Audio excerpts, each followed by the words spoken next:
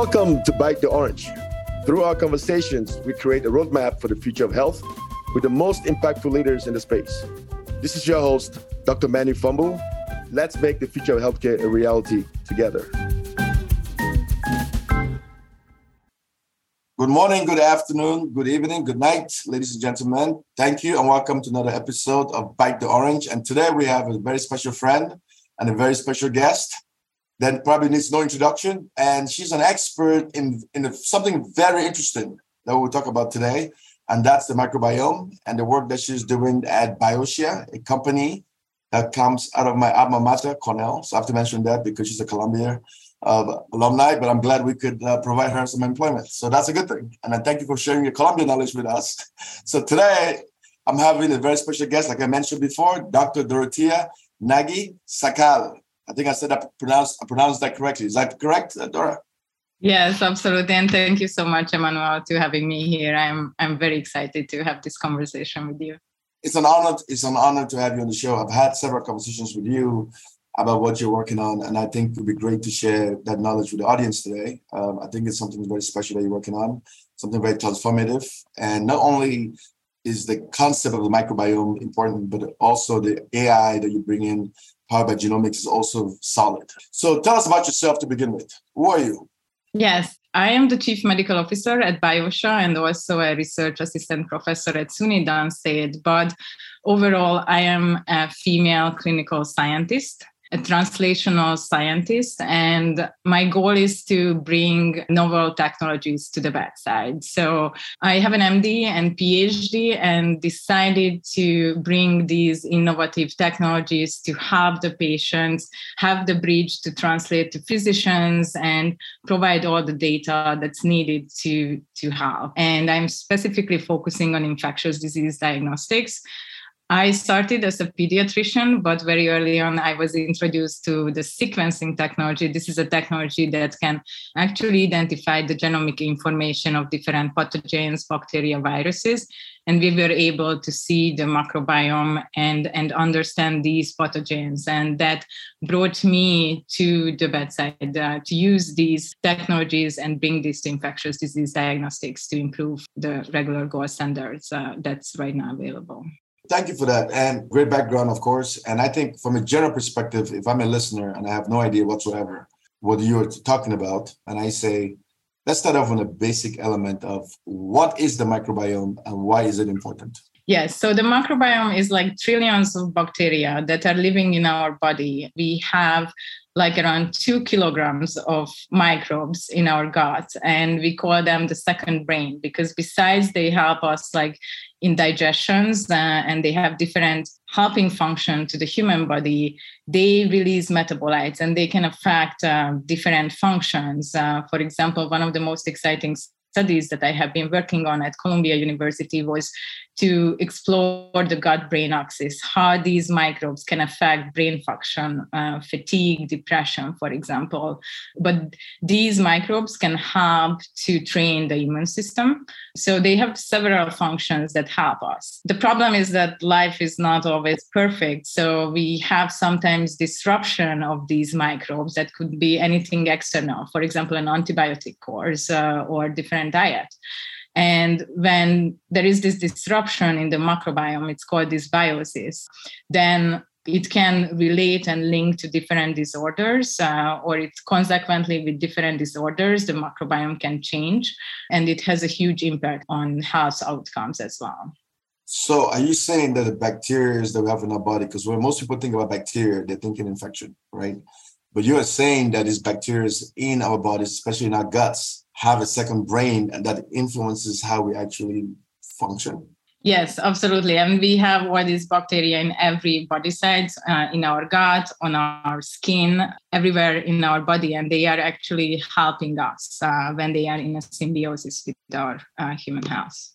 But that's kind of tricky because if I remember basic biology, microbiology, looking at microbes, the half-life or the lifespan of a microbe is not that long, right? So the idea that a microbe in my body could influence my mood and influence other things in my body, how is that possible? I mean, do they transfer this knowledge to other bacteria down the road? How is that possible? So we live with these microbes and we feed them with our different diets. And as soon as there is so these microbes can release different metabolites and can trigger the immune system, can affect gut-brain function. So they live with us very healthy. But the problem when there is a disruption and different microbes can overgrow and can cause different symptoms, their metabolites increasing, and this dysbiosis happen. There is a disruption in the symbiosis. What's really exciting that we can use these microbes for different diagnostics to predict who is, for example, in higher risk, develop different disorders, or we can use the manipulation of these microbes to affect different health outcomes. So now there is a lot of research going into how we can change the microbiome and can have an impact on how medications affect, for example, patients in cancer chemotherapy and cancer treatments. There are different diseases, and there was a huge milestone last week that T. difficile treatment, which is a pathogen infection, the FDA were very favorably provided kind of not authorization, but into the way of approval of a drug that can affect the microbiome as a complex bacteria therapy, and we can start treating soon patients with the manipulation of the microbiome, which is quite exciting for the field. This is quite fascinating information. So if we go back to Biotia, right, the company you work for right now, so what is the key problem that you're trying to solve? Yeah, this technology that was used to discover all these microbes, this can identify different pathogens. And what we do at Biotia is focusing on precision infectious disease diagnostics. So we use this sequencing technology to match with our database of pathogens and specifically identify the pathogens. But besides telling what kind of species, strain we can find in different human specimens, we can also tell about additional information about these species, such as virulence and resistance. So what we can do in the end, we can provide a clinical report for the physicians that's going to tell them what these specific species can respond to, and they can provide the right antibiotics. And this is a huge problem right now that, for example, infectious disease physicians, they treat patients empirically, over 90%. They don't exactly know what causing agent of the infection. They choose broad spectrum antibiotics. There is an increase in resistance. And there are some reports that showing that by 2050, and I love to say this number to shock people, but by 2050, they predict that 10 million people going to die from an infection. We don't have a therapeutics. So starting right now, forcing and supporting antimicrobial stewardship by giving physicians the right tool to diagnose these pathogens and tell what these species are resistant to, and have the physicians at the bedside. It's very critical in the next couple of years. Which is very interesting because, as you mentioned, your gut and your brain, they talk back and forth to each other, right? And they connect probably through millions of nerve cells. And scientists, and I've read some reports, actually some papers, that scientists have linked certain changes in the gut microbiome to stress, depression, anxiety, like you mentioned. And there are some studies that actually show the connection between this and diseases like dementia, Alzheimer's. And even though it's not certain yet, like I mentioned, one study actually found that people with Alzheimer's have less diverse microbiomes. So does that mean that you need more diversity in your microbiomes, or should you have less diversity? What is good? Yeah, it seems like the more diverse the microbiome, the better. So in many chronic disorders, we see that there are like overgrowth of some species, there is a shift in the microbes, and there is a decrease in the diversity of the microbes. So, and we see that the industry is moving towards using microbiome complex, like bacterial cocktails to improve on the diversity, help healthy humans and also patients to improve on their health outcomes when there is a decrease in the diversity. Which takes us back to the beginning of this, the microbiome. And something that I read about that I thought was quite interesting, that your microbiome is like a fingerprint, right? Your microbiome is unique to you as an individual. And some of it may come from your mother, depending on how you were born. And there's several studies that have shown that maybe babies born to like vaginal delivery right, have a different makeup of the microbiome as opposed to someone that was born through a C-section, for example, right? And then there's a linkage between people born through C-sections, and they're more likely to grow up having allergies to certain things.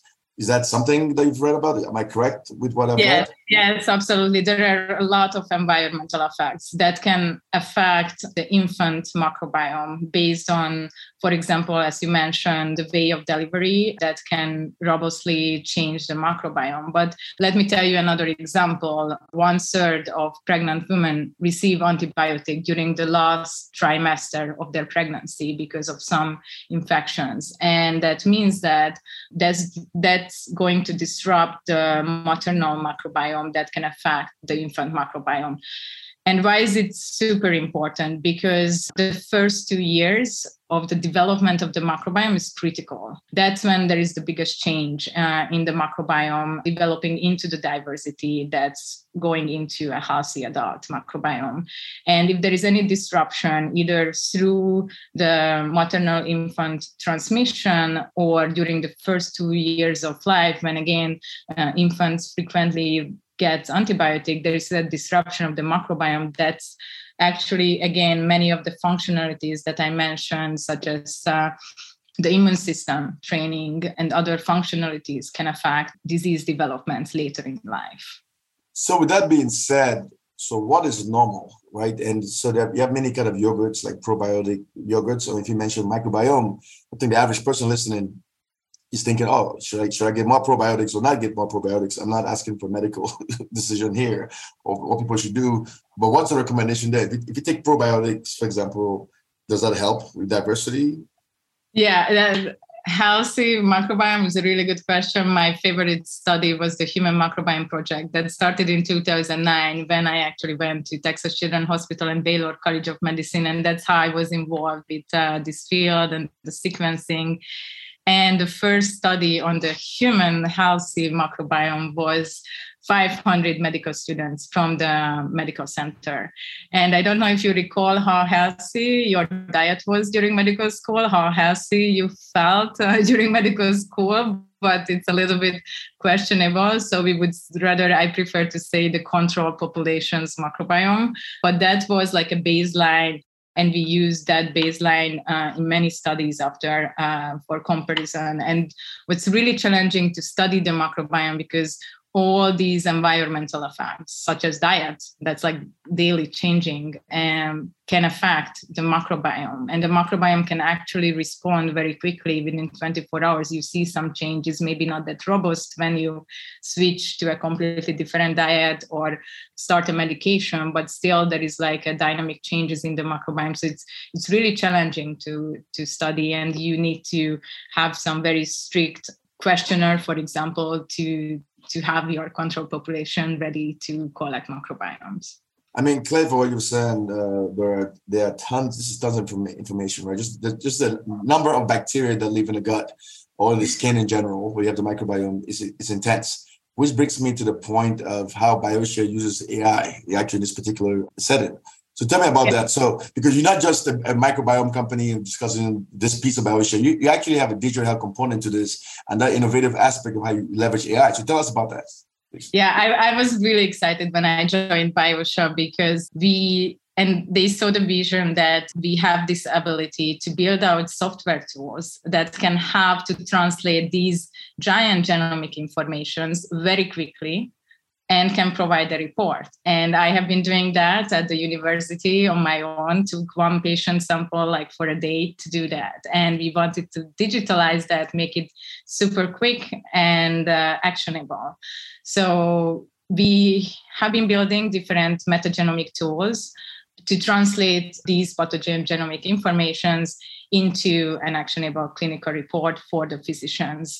This is cloud-based and super quick. And what's really exciting that right now, all these computational advances actually helped us to bring this metagenomic translation to the bedside and help in infectious disease. So what we focus right now is more on pathogen discovery, pathogen detection, and we work with the regulatory agencies to bring this to the bedside and help support all those gold standard technologies that's right now in the infectious disease that are very, very limited, sometimes very slow, and not giving a definitive diagnosis for the patient. So right now, who's your ideal client, right? I know you're very early phases of development. So who's your ideal client right now? And first of all, before that, I forgot to mention, do you actually have your clearance, right, or certification, right, which is a big deal, right? And I know something that, for me talking to you, something I'm very proud about, and congratulations on that piece of it. So you can expand more about what the importance of clear, what makes you different on the clear side of it, and also tell me who your ideal target client is right now. Yes, so we got a New York State CLIA clinical lab approval, and this accreditation is the highest standard in the United States to have a high complexity molecular diagnostic lab. So I'm very proud of the team. It was quite a lot of work, and what we do is trying to bring these assays and software to the approval to use it at the bedside. And what's exciting is that during the pandemic, infectious disease got into the focus. Regulatories understanding better how different mutations, for example, in a virus, can affect therapeutic response. They understand sequencing technologies. So leveraging that, and we have been working with the FDA, and we got FDA EUA approval on our COVID software technology. So now translating that to the bacteria and focusing on different specimen types to approve and get a diagnostic test with that. But it's going to be some long way to make it into full approval. So what has been the biggest challenge so far? I mean, clearly, one, explaining what a microbiome is to people is one, complicated. Two, getting the CLIA lab, accreditation is another piece of this. But what has been the biggest challenge you faced so far? Yeah, I feel like working with the regulatories, it's quite challenging. And I have really good conversations during the pandemic because they put so much effort into support all the diagnostics in the infectious disease space. So I'm excited to continue and see that effort from them. What's really has been challenging because it's not coming from the physicians. I feel like the physicians are ready to change the gold standard technologies. They are excited about this technology, but they need to see more data on clinical utilization at the bedside. So what we do right now, we are focusing on high risk patient population and specifically oncology patients where having an infection that's very critical. It's actually the second leading cause of death in these patients. So it's very frequent. They can go into sepsis and that can expand or delay their actual chemotherapeutic protocols as well. It's high mortality and the increased cost for the healthcare system. So we focus on cancer patients right now and building out clinical studies to show the utilization that with our technology, with sequencing at the bedside, how we can improve the diagnostic decision, narrow down the therapeutics and help the physicians. And on the global side, we can use this to fight against antimicrobial resistance. That's, again, like one of the biggest threats right now we are facing. Which is quite fascinating what you're doing, and you're tackling things on multiple fronts. And I'm sure a challenge is also focus on what area to focus on, right? But I think picking the oncology space and infections and the outcomes in that space makes you a perfect candidate for Bite the Orange kind of podcast, because what you're doing is groundbreaking and fits perfectly in that category of things. So what does the future of this industry look like for you? What do you think will happen in the next 5 years, 10 years that you hope to happen? I really hope one of my dreams is not to have to provide a fax number for the hospitals or the labs. So I really want to see the fax machines removed from the hospitals. I'm very excited about the digitalization of medicine and healthcare.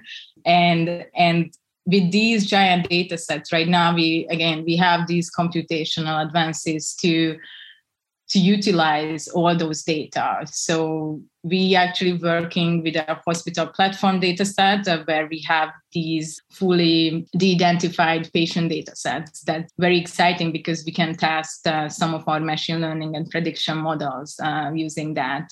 So what's really exciting to bring these platforms to other companies and support them to test their AI and bring these kind of AI models, prediction for different diseases to the healthcare to help and drive the physicians. And again, it's not removing the physicians from the bedside, but helping them to direct them to make the right decisions to help the patients.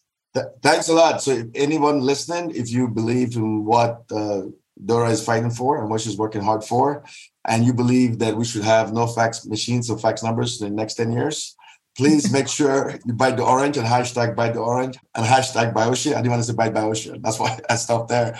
Right, it's Biotia, hashtag women in science and hashtag smart women. Thank you for joining us today, Dora. It's a great place to run up, and I would love to have you again in another episode of Bite the Orange. Thank you so much, Emmanuel. It was really fun to talk with you.